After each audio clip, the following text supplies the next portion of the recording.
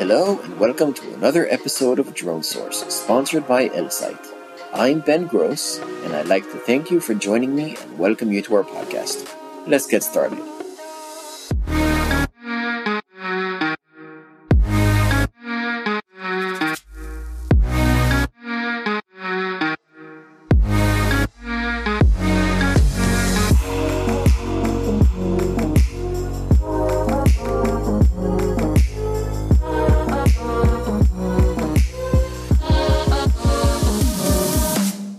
Hi, everyone. Welcome to another episode of Drone Source. Today with me is Mr. Sam Twala, who is the founder and managing director of Ntsu Aviation Solutions. Sam obtained his bachelor's degree in electronic engineering from the University of Pretoria. He also obtained a master's degree in aviation from Massey University in New Zealand in 2016. Sam has worked for the South African Civil Aviation Authority from 2011 as a certification engineer and later as an unmanned aircraft systems specialist. Amongst others, his responsibilities include development of the regulations and technical standards for remotely piloted aircraft systems. Sam served as a special advisor to the South African member of the International Civil Aviation Organization Unmanned Aircraft Systems Study Group, and later served as a member of RPAS panel from its inception until 2016. He also served as the member of the Joint Authorities for Rulemaking of Unmanned Systems, JARUS. He worked at AT&S as a senior systems engineer with focus on communications, surveillance, and navigation systems, and was a recipient of the European UVS International Catherine Fergion Award in 2015. Hi, Sam. Wow, what a bio. How are you? I'm all right, Ben. Fantastic. Just feeling a little bit cold, a little bit winter here. Winter is hitting here. I'd love for some cold weather here because it's way too hot right now where I am. I'd really appreciate if you could tell me a little bit more about yourself, about your background. Tell me about Ntsu Aviation. The floor is yours. Go ahead. All right, fantastic. No, thank you for that. As you would have touched on a couple of things as far as my background and what I do now, when you're going through my bio. But if anything, maybe that I could add to that is, a bit of a background on. I was born and bred here in Free State, a province called Free State.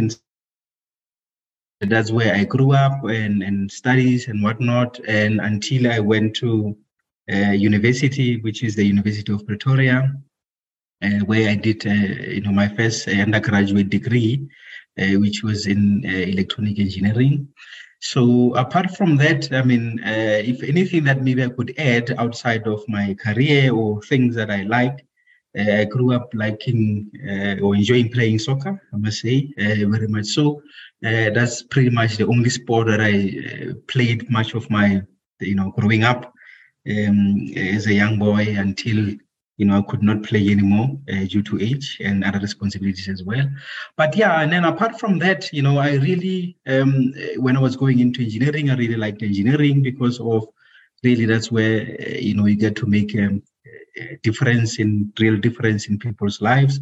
And then at some point, I really switched to aviation because I really liked engineering, aviation, and I enjoyed, being in aviation, and that's still the case today. And obviously with now the introduction of this part of aviation, which is called unmanned aircraft or drones or remotely piloted aircraft, whatever that you want to call it. And I fell in love with that, and that's what I've been doing since then to date. All right. So tell us a bit more about Ntsu, how it got started, what Ntsu was doing. A bit of a background, actually, where Ntsu comes from, or the idea of Ntsu was conceived. As you were going through my bio, I used to work for Civil Aviation Authority, and that was between 20. I started working for Civil Aviation Authority from 2011, and I left 2016. But the first 2 years, I was in aircraft. I was aircraft certification engineer, and then the second 2 years.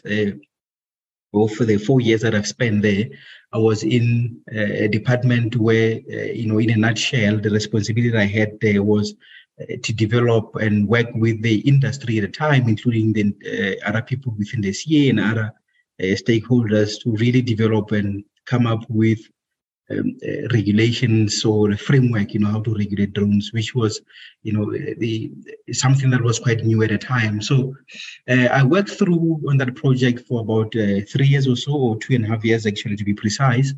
That's when I left Civil Aviation Authority. And what I realized after leaving Civil Aviation Authority, I went and I joined ATNS, which is Air Traffic and Navigation Services, but I didn't really or particularly enjoy what I was doing there. And I was really missing, what I was doing at Civil Aviation Authority, which was really working in, drone environment. And so, in a nutshell, how Ntsu Aviation Solutions started was what I realized after I left Civil Aviation Authority was, number one, this was the industry that was growing at a very fast pace. And what I would call what was a gap in the market at the time was a lot of people were looking at getting into drones, right? They see business opportunities, in drones. However, what was the biggest challenge was a lot of people who were now getting into that space, they were non-aviators. This would have been entrepreneurs or operators who were looking at, introducing this cutting edge technology. But unfortunately, on the civil aviation side, Civil Aviation Authority side, is when you operate drones, civil aviation authorities start looking at you and as someone who's in aviation, as an aviator, and that's where the problem was. Someone who was studying this business was getting into this business, was looking at a drone as a tool to achieve, whatever goal that they want to achieve. Whereas on the other side, civil aviation authorities, they look at you as an aviator. Now, the two, they would not understand each other. So how Ntsu Aviation started was really to be in the middle, right? To be able to translate someone's business plans and aspirations and put them in aviation language. And then you go to the Civil Aviation Authority and then, then you basically assist him with the compliance and explaining, as I simply put, explaining what this person wants to do and just put it in aviation language. And civil aviation will be happy with that. And they give you approval to go and do what you have to do. So basically, that's how, Ntsu Aviation started, assisting those people who want to get, who wanted to use or saw business opportunities in drones and wanted to use drones in their business activities, whether it's enhance what they were already doing or starting a new business. In a nutshell, that's how Ntsu Aviation started. And what is Ntsu Aviation doing now? So what we do, we started, as Ntsu Aviation Solutions, the company was registered in 2017 and started trading in 2018. February or so. Yeah, it was in February 2018.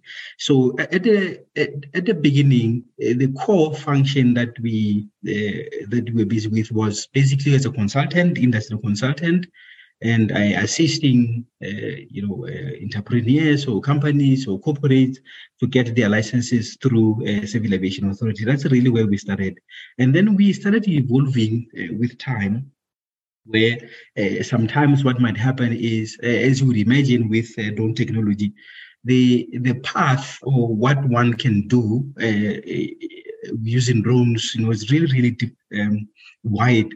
And it's very much difficult to contain that within a certain set of regulations. So what we then started to do over and above just a standard compliance process was when someone is really looking at introducing specialized type of operations, and we'll then sit down and be able to come up with standard operating procedures and be able to sit with the Civil Aviation Authority and find a way, how do we see that through, right? That's how we started to evolve. And then over time, what we then did was since 2020, or 2020 actually, we then started introducing and doing training, right? This would be pilot training. So with a pilot training, because it's one of the regulated space as a drone pilot, you need to go through training and then get your license from the Civil Aviation Authority. So that's another component that we started doing. And with training, we started offering all different types of training, whether it's a pilot training, beyond visual and off-site, endorsement, maintenance technician license, basically, the full scope. That's what we also started doing. And then the other component that we that we've been working on for quite some time now as well. We are not there as yet, but we've been on the ground. And as far as, when I'm talking about partnerships or talking about research and development, one of the big areas in drone industry, and what I usually call it an enabler, is, it's one thing to have a drone and a person who has been accredited, an organization that has been approved. The most important component is all drones, including what I would call traditional aviation. We have one space that we have to share, which is a one common resource. Now, one of the biggest challenges is then how do you integrate the two? Right. And even before you can even integrate drones with traditional aircraft, your first challenge would be how do you make sure that drones will be able to fly or use the airspace without colliding with each other, without posing danger, to other, airspace users. So the other component that we've really been working on for a while now is a traffic management, system, specifically looking at drones. So that's another component that we've been working on. And however, in parallel, while we're working on that, the other component has always been, if you look at least within a South African context, is from the Civil Aviation Authority point of view, when you approach them and you seek approval to operate your drone, there are all sorts of documents that you need to submit to the authority to demonstrate that you'll be able to operate a safe or run a safe operation.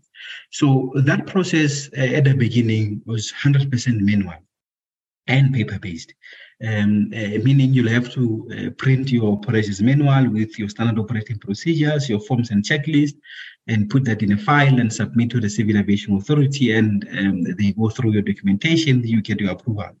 And what I've always been saying is drones themselves, they are they run on a very digital platform.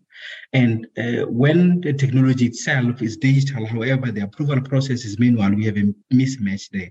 So the other component that we've been working on is how do we then digitize the entire drone operations from start to end. That will really, number one, improve the safety, which would be the interest of each and every person who is involved in the drone operations, including those who, by the way, are not directly involved.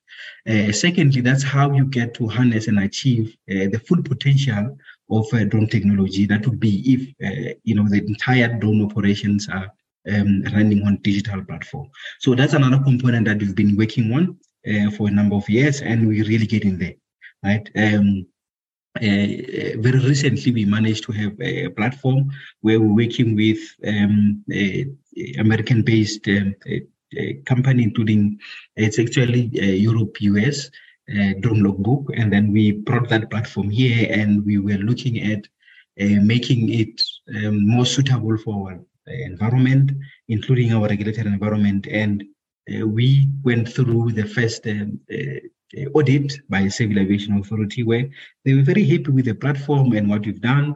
And that was really the first drone operator to be running on a digital platform fully without any piece of paper. That sounds really interesting. I'd like to ask you a question. When we consider what we hear about the drone market, obviously North America, the European Union, all right, there's a lot of work being done in the Asia Pacific region. South Africa isn't an area that is known for having a lot of drone activity. So my question is twofold, really. First of all, is what is the current drone market like in South Africa? And second of all, is the drone operations currently happening in South Africa, is there more of a tendency towards line of sight operations or BVLOS operations, or what does the market look like really? Oh, a very good question, Ben. If you look at South African environment or market in general, it's very, very diverse, right? And what I mean with that is, if you go back to when drone regulations were promulgated in South Africa, which was 2015, Most operations that were picked up quite quickly were operations in a mining environment. And mining environment, specifically looking at survey and mapping. And then at some point, it then progressed to underground operations, by the way. So that's basically the area or the market or the industry that took off very quickly. And I would tell you that you cannot today, if you go to any mine within the country where they don't use drones. So that drone usage in mining environment, it's very popular. And then the other area also that progressed quite quickly was with the engineering inspections, and that's another area that if you look at the market growth, if you look at that curve, it was quite steep. Now, the other area or the industry that it took a bit of a time to take off, and this was mainly because of regulatory challenges and restrictions, was in the agriculture. So initially, when you look at the smart farming, where you use a payload to do your crop analysis and whatnot, that started quite early. But the other area that took some time to for the growth for that area to grow quite quickly was with the crop spraying. And the reason why that was the case was one of the requirements for one to be able to use drones for crop spraying purposes. There was one additional requirement that one has to go through over and above pilot being licensed and operator being licensed. And one of the requirements was you needed to have the certificate that has been issued by Department of Agriculture called pesticide operator certificate. Now that really put a bit of a damper on the growth of the industry. However, with time, the industry managed to overcome that. In my view, that's one area that has been growing quite steadily, and it's yet to grow even more. Because if you look at South Africa as is, it's really to a greater extent a farming country. So there are a lot of operations which are now taking place in that area. So to your question of type of operations, we really have various type of operations, and in terms of BVLOS, we were really lucky in a sense that our very first set of regulations, which were promulgated in 2015, they already included BVLOS operations. And if I look at the number of operators who have been approved to do beyond visual of sight, the first operator was actually in 2015, where they were able to fly a drone up to 25 kilometers. And that operation was actually if maybe you may remember at some point, South Africa, there was a lot of, there were issues when it comes to rhino poaching, particularly when you go to Kruger National Park. So that operation at the time, it was then intended in curbing the challenge that Kruger National Park, used to have, which was rhino poaching. So they used to fly in that area for up to 25 kilometers, and that operation grew or moved from being for that, rhino poaching, and then it moved to security surveillance. So very common, like most drone operators who are flying or operating drones for security surveillance, most of them, they fly anything between 10 up to 25 kilometers, even though 25 kilometers, sometimes if you're looking at being very effective, it doesn't work. Doesn't work to your favor to be able to fly for longer distance, because for security operations is more about being tactical more than just flying up and down. The other operation that was actually first in the country was for deliveries, right? Deliveries, medical deliveries, which is the operation that is conducted by South African National Blood Services, where they use drones to deliver blood and medical samples. And the approval, actually, they can fly up to 12 kilometers, for that type of operation. And then they fly between the hospital and the blood bank. So yeah, in terms of really types of operations that you'll be able to find in South Africa, I would say pretty much almost everything. The area that, as a country, we are yet to evolve a little bit more, it's when it comes to deliveries. Because when it comes to deliveries, the only operator or operation that I'm aware of is this one by South African National Blood Services. But when it comes to like parcel deliveries, we're not there as yet. Sounds really interesting. We're actually already almost near the end of the podcast, which is great because I'm loving hearing you speak. I would love to hear your vision of where you think the drone market is headed in 2, 5, 10 years from now. Where do you see things going? You know, the question of where the drone industry or just even the technology in general is quite a difficult one for one to answer. I mean, looking at, you know, if you look behind 5 years behind us, I mean, what one is able to do with the drone technology today, some of the things 5 years ago we would have thought it would have been impossible, right? However, what I can say, you know, where things are going, almost probably where things would be in the next couple of years would be, particularly looking at in South Africa. One of the things that I've mentioned would be we need to get to the point where we are able to see drones doing things like your last mile delivery as a common type of operation, of which we are not there as yet. And as I've indicated earlier, one of the biggest challenges being able to find a solution to manage drones in our airspace. So that's one area that I really think we yet to see that happening. And of course, the other area that even though there are a lot of talks, there are a lot of, especially now I'm talking about across the globe, a lot of excitement as well is, the air taxis. You know, that's another area that where we're going. Even though if you think about it, is for now we're still talking about this as a concept. Yes, there are demonstrators. There are other countries who are more advanced than others who they've been in a position where they've been trialing this type of technology. However, that will really revolutionize our way of traveling. So that's one other area that I think in the next coming 5 years or 10 years, we are yet to see. A lot of movement there and a big jump. Particularly because, when the moment you put a passenger, you put a human being inside that drone, where the pilot is sitting, wherever they are sitting and flying and operating this machine, now you have, it's a little bit more complicated and a little bit more challenging than when you take your drone and fly over a mine. Because you want to take a picture of a blast or something like that. So those are, I would say, two areas where we are yet to see the big growth in this industry.